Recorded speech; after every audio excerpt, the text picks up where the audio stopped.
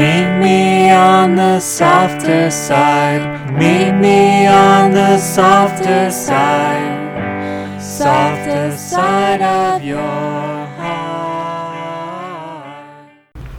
Hi there, and welcome to the Skylight Books author reading series. You can find out about this and all of our other author events at www.skylightbooks.com, where you can also browse our inventory as well as order books online. You can also follow us on Twitter or even be our friend at facebook.com. If you'd like to talk to a real person, we can be reached at 323-660-1175. And don't forget, Skylight Books depends on listeners like you to help support us. So whether you're in our neighborhood or browsing online, buy a book or two to help ensure that we'll be around for a long, long time. Thanks and enjoy.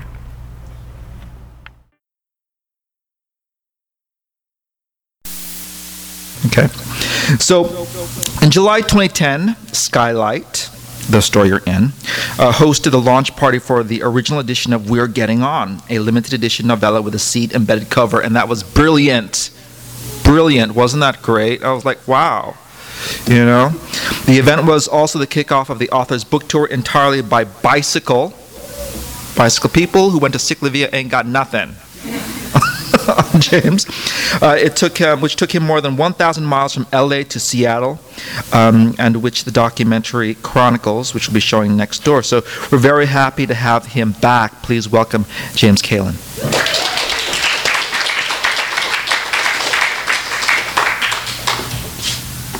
Hi guys, I know all of you and you guys know the entire story of the tour, but I'm really grateful, especially for everybody who came down for this event, for the screening. Miles and I obviously took off literally. We were standing here and Miles was standing up there filming almost 20 months ago.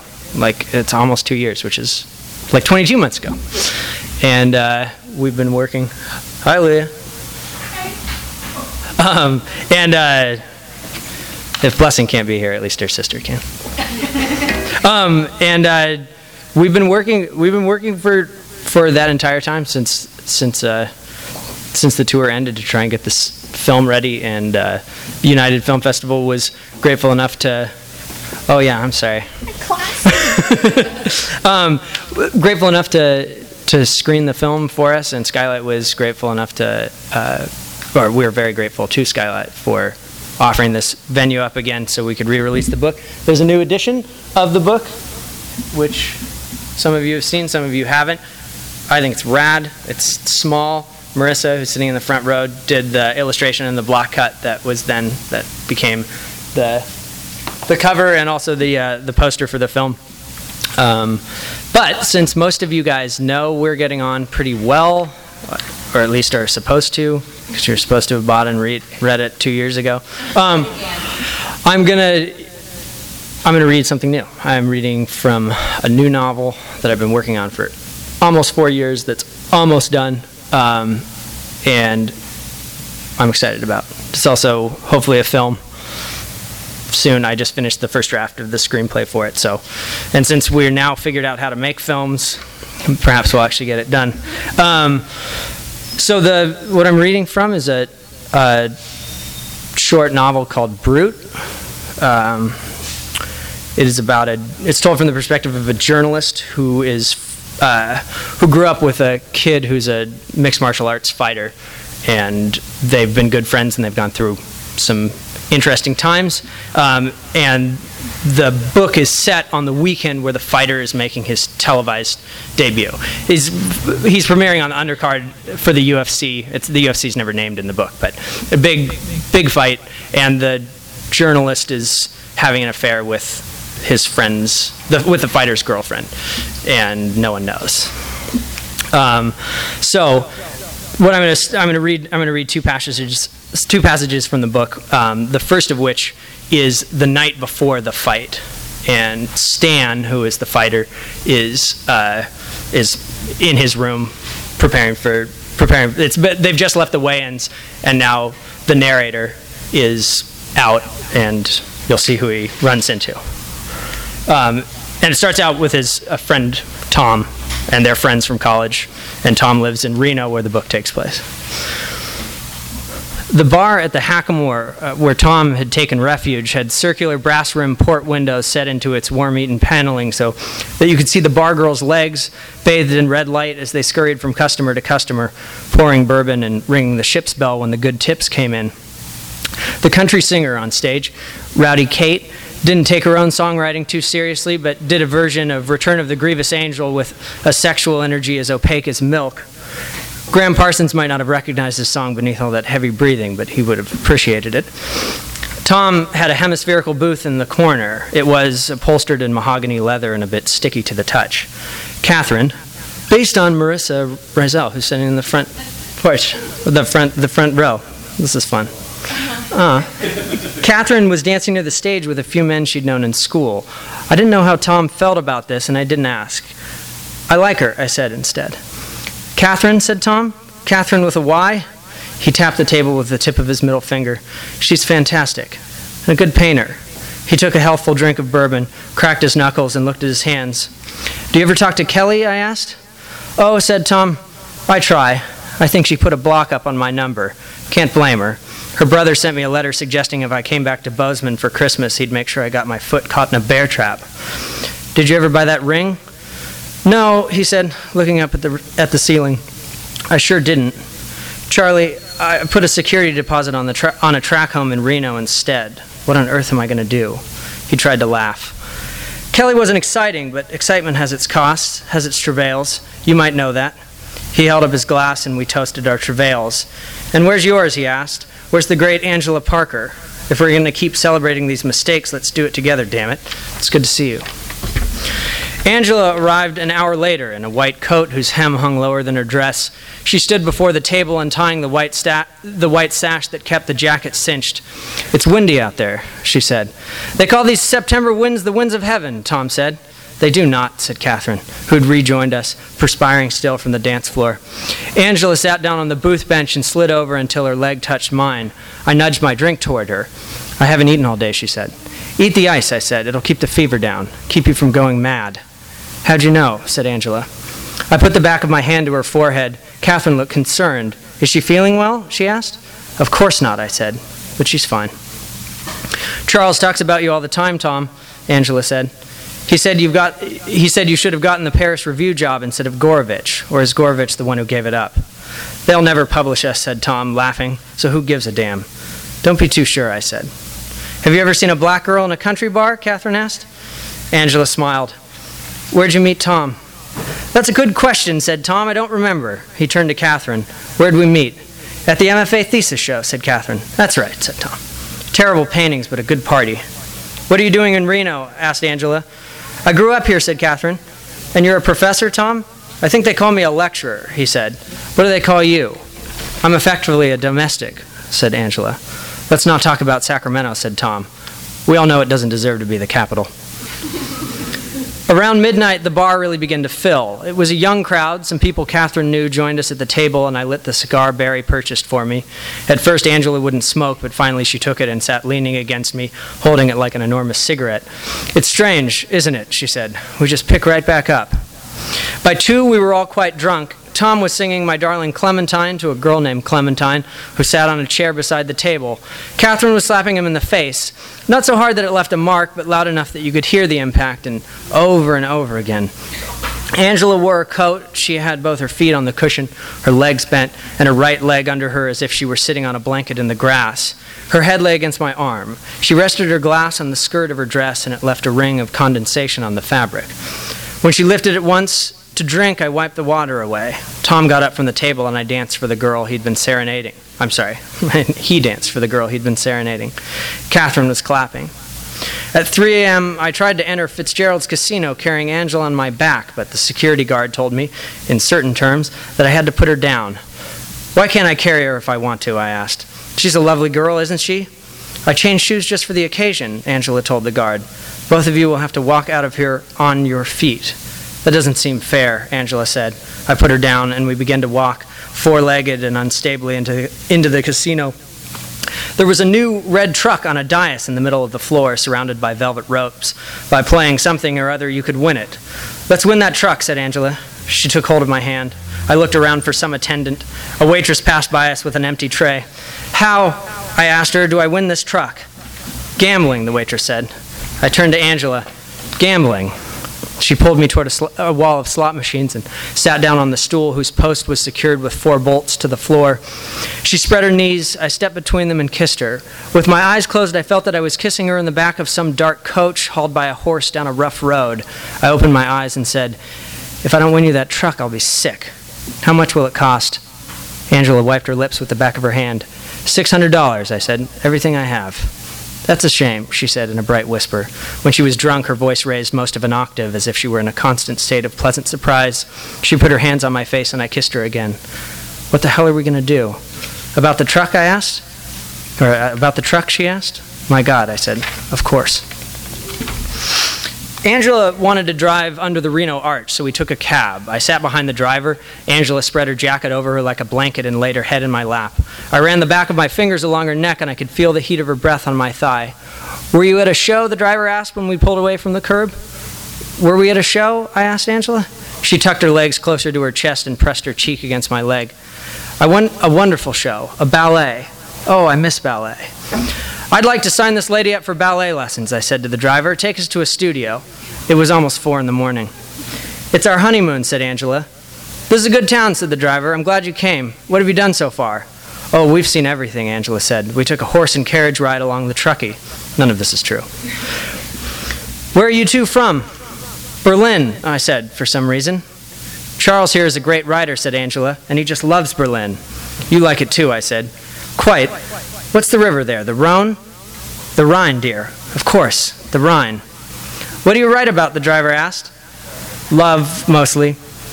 Romance novels? Oh, absolutely, I said. They're very provocative, said Angela. All his male characters are based on him, and they're all in love with women based on me. When we got out of the cab in front of the Silver Legacy, Angela had difficulty standing. I held her arm with both hands walking through the sliding doors. We'll stay in your room because we can't go to mine, she whispered. We passed the women's restroom and she veered toward it, walking charily in her thin heels. I leaned against a slot machine and listened to the noise of the casino. The din was not unlike a jungle, and if you thought of the sirens on the slot machines as macaws or macaques, it was a pleasant place to sit. I'd once discussed with a friend, Tom perhaps, whether or not the boatman who ferries Siddhartha across the river might have reached enlightenment had he been standing on a freeway overpass in Los Angeles. The answer should be yes. And if it is, the world is an astounding place despite the pressures of evolution. After Angela had been gone 10 minutes, I paid a waitress $20 to check the restroom, and she hurried out a few moments later, holding still the bill I'd given her. She put the money in my hand and told me there was a girl in a white jacket lying on the floor. If I wanted to retrieve her, she'd watch the entrance. Running into the bathroom, I slipped and fell onto my hip. From that station, I could see Angela clearly, lying with her eyes closed and her hands in the position of prayer beneath her left ear. I stood and I tried to open her door, but she'd latched it, and the bolt, as I shook the door, rattled in its seat. Angela, I yelled, can you sit up? She made no response. Angela, I yelled again, and the waitress looked in to ask if I wanted the floor manager, for she was certain he could get an attendant to unfasten the hinges. I knelt down and took hold of Angela's leg, but when I shook and pulled it, when her hip slid across the tile, she retained her shape and dragged her out of the stall. Her dress hiked up during the extrication, and thinking some security guard would at any moment discover us, I pulled down her skirt and refolded her jacket over her legs, still exhibiting no auguries of consciousness. Even when I kissed her cheek, I picked her up in my arms, and stumbling toward the door, past the startled cocktail waitress, I had the absurd notion I was conveying my bride across the threshold of our new home. I didn't know what to do with her, so I carried her to the coffee shop where I had passed the morning and laid her down in a booth. The manager saw me and walked over briskly, talking into a wireless headset like a stockbroker. Do you need an ambulance? He asked, but I waved him away. Can't you just see she's had a long day? I cried, taking a full glass of water from the unbussed table beside our booth and pouring a little water onto my napkin. I put the compress against Angela's forehead, and for the first time in those excruciating minutes, she smiled. Stan, she said, get me a glass of juice. I'm so sorry about everything. It's Charles, Angela, it's Charles. Oh no, she said. Oh no, it can't be. He'll kill us both. She hadn't opened her eyes. Call him on my phone. I'll tell him. You'll tell him what, Angela? You'll tell him what? You'd be miserable with me, she said. But if he loses tomorrow, I'll leave him. I dialed Stan and set Angela's phone against her ear. She smiled a sad, beatific smile, and I waited for him to answer. "Stan," she said. "Stan, I fainted." Very slowly she continued, "I didn't eat all day, so I got all dressed up and I came downstairs for a salad." I couldn't listen anymore, so I walked out of the restaurant. This next section takes place at the end of the book. This is after the fight has occurred. And Charles goes to visit Tom before he flies off. And he's been in a fight himself and has a fairly bloody face. Oh, and Tom pissed Catherine off and she's left him also. At least temporarily, but perhaps permanently. When I got to Tom's, he was sitting on his porch. Around its border was a white balustrade. Flanking the deck were 3 flower beds full of white geraniums. The lawn looked recently mown. The house itself was painted gray and the eaves a dark blue. In a circle of river rock on the grass stood a sapling buoyed by a wooden stake. I parked on the street and got out of the car. "Do you like what I've done with the place?" Tom asked as I came up the walk. "It's a rental. I haven't done a thing." "How are you?" I asked. He got a good look at my face. "A lot better than you. Cleaned the Springfield this morning and went into town to get some cartridges. I've never hunted," I said. "Well, we'll go eat some hunted meat. That'll get you in the mood." We went into the house and I sat down at the kitchen table. Tom took his shirt off and tied a red bandana around his head. He always cooked shirtless and had a scar from a grease burn on his chest. A carton of large brown eggs sat on the counter, 2 nilgai steaks defrosted on a rack by the sink. Nilgai is the largest member of the antelope family, Tom explained, and native to India. A preserve in Texas where meat had come from, care of his father, Bruce McCafferty, keeps the largest wild stock in the world. "When you go home?" he asked. "Tonight, I think, unless I have some reason to cancel my flight.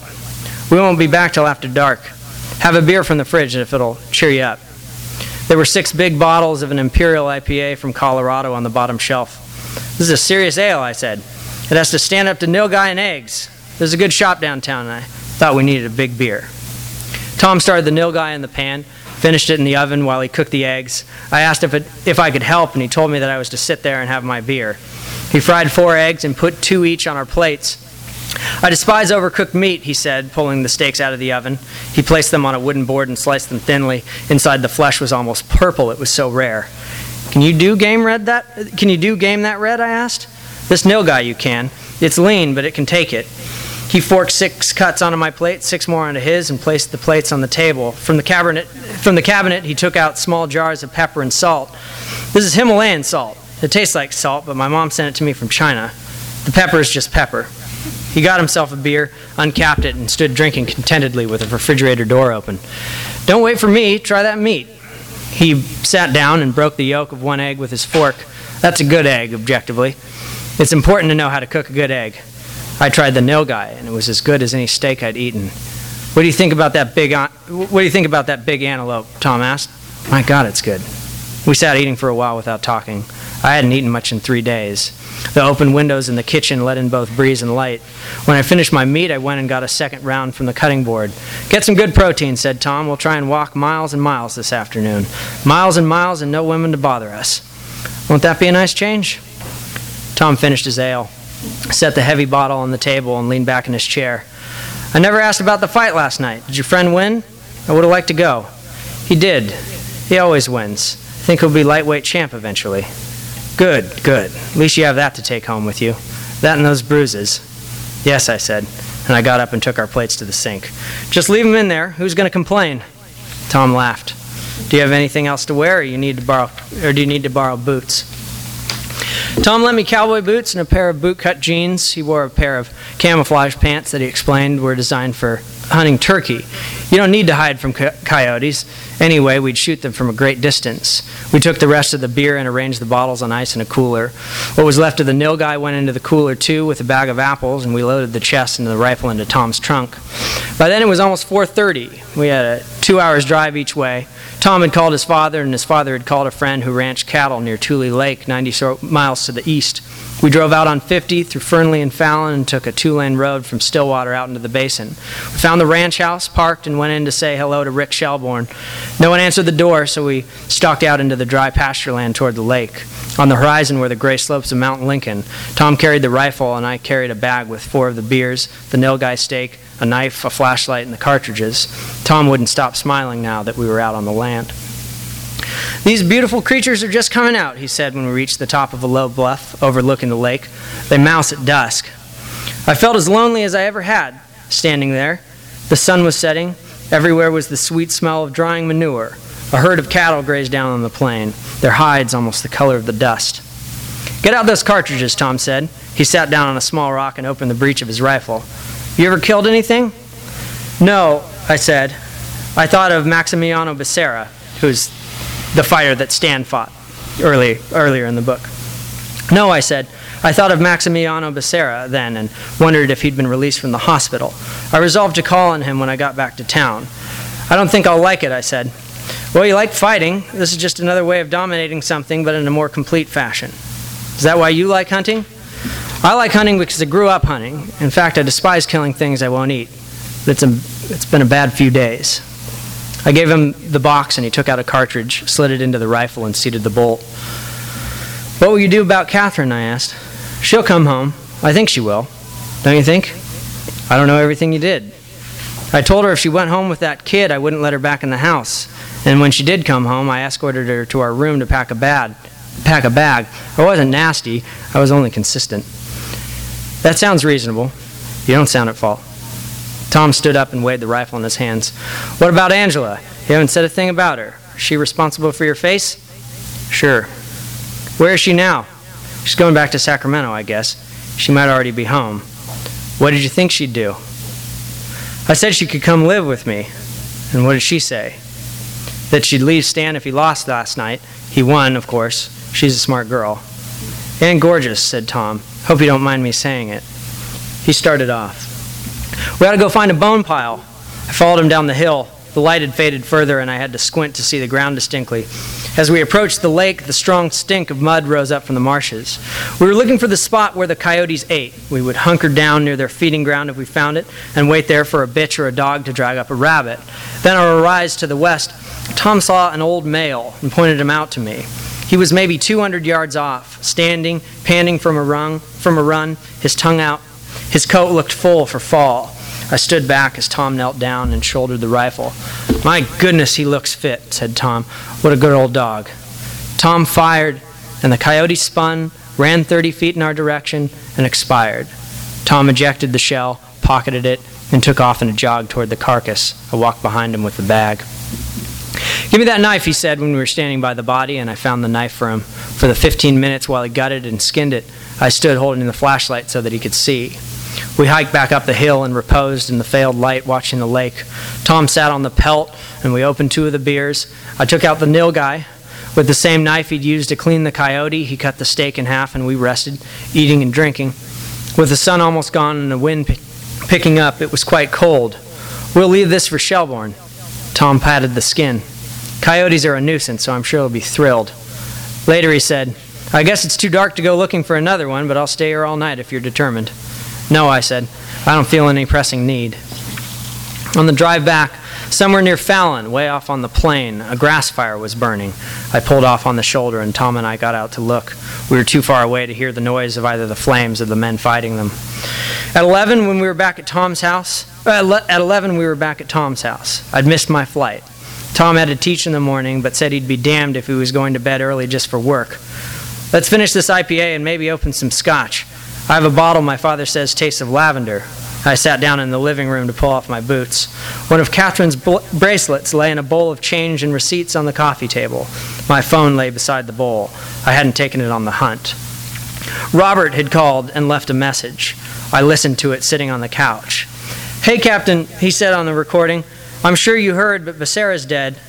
Apparently it was a brain hemorrhage. The guy who called Stan said his skull was fractured." I didn't listen to the rest. I went into the kitchen and opened the last beers while Tom went and found the scotch. Then we sat at the kitchen table, unchanged and unshowered, drinking the cool ale. "I'll stay on the couch," I said, "if that's okay." "Get you a good blanket and pillow," said Tom. "Try this scotch." He'd gotten 2 glasses and poured us each 3 fingers. I put my nose in the glass and I tried to smell for the lavender. It might have been there, faintly. I looked up at Tom. He was watching out the kitchen window, perhaps for Catherine to come home. "It's just a chain of horrors," I said. "I don't know about that," said Tom. Even if you retire after 50 fights undefeated, I said, you'll wake up in the middle of the night 30 years later wondering why some judge gave you a round you lost. You have no choice but to be perfect, and even if you somehow manage to be, the success will haunt you till you die. So that's the new book. Some sort of Q&A. We're also going to do a Q&A at the film screening, but we can talk about this book. We have a few minutes. Cool. Yeah. What time is it? It's 1:40. Oh, okay, nice. I have a question about this book. So. Oh yeah. It's taking. Is it done? First of all. It's pretty much done. And it's taken you 4 years to work on it. Yeah, more or less. It started as a series of articles I wrote about some local boxers in Sacramento, and over time has become a novel that's totally. I don't think a word exists from the original articles, but that's where it started, and and this is it's almost there. I just did a screenplay draft of it and changed some of the dialogue and changed some of the scenes. So I think I'm going to go back and revisit the book itself before I send it out to for consideration. Yeah. Any questions from the audience? The baseball story? Oh, it was a story about Matt Cain, and then the Giants won the World Series. I think we can draw some conclusions from that. Oh no, that's just a standalone story. That was in Monkey Bicycle, I guess, at some point. I think it got a pushcart nomination, but it didn't win. I like that story. Yeah, it was cool. What's the name of this one? It's called Brute. Brute, yeah. And I don't know when it'll be done. I don't know when and if it'll come out at some point. I'm sure, but I don't know yet. Yes, Mother. Yes, there are. So there are books. My mom wants to point out that there are books for sale here that are my book, and that I will sign them for you if you would like to get a copy. Thanks, Mom. I'm sure Skylight thanks you also. But I was also just wondering if you wanted to read a tiny bit from We're Getting On, or talk about how it relates to the film we're going to see in a little while. Okay, well, I think almost everybody here knows that, but this book, which I didn't read from, called We're Getting On, was what Miles and I toured from here up to Seattle by bike back in 2010. Miles shot the documentary, and we've been cutting it for the last 2 years, and it's screening. So if you want to know more about this book, come next door to the Los Feliz 3, like right now, and you can see the film that we've been working on for ages. Oh, also, we are showing a trailer from Eel, which is the film we shot in January, and Scene is here, and Scene is in it, so it's great. And the song, the theme song? Not that trailer, Mother. That's not a trailer. There never was a trailer. I'm sorry. But Bobby did write the music. Robert Halverson. I'm on board. Any other questions before? The editor of the book since... Oh, that's true. This edition is totally different in a sense. The original version, the original second edition of the book, the first edition was just this novella called We're Getting On. And the second edition was We're Getting On, and then 3 other pieces. One of them has been excised totally and will be a standalone thing eventually. And the other 2 have been reincorporated into the original text of the novella, so that it functions as a single unit, and it is different. So if you have read the original stories or the original novella, this is the ideal text. Sometimes I've realized that this is like part of my process, but I'll write something and then I have to force myself to keep working on it. I will put it out there and then get embarrassed. And no, I'm not kidding. It's probably not the best way to go about it. I've tried not to do that with Brute. I've tried to get it ready before I send it out. But I feel that it's the ideal text. Which one did you take out? You must have heard something, because it's an outlier. The other ones fit in very, very organically.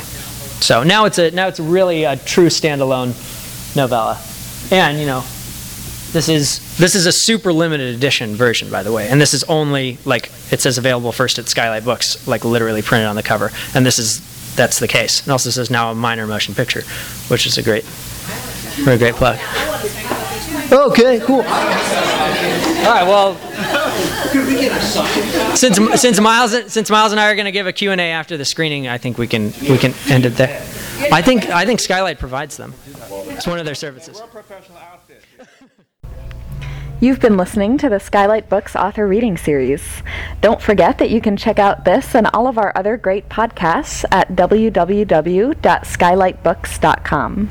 Today's music was provided by Fragile Gang. You can check them out at MySpace, Facebook, and the iTunes Music Store. Thanks for stopping by, and we hope to see you soon.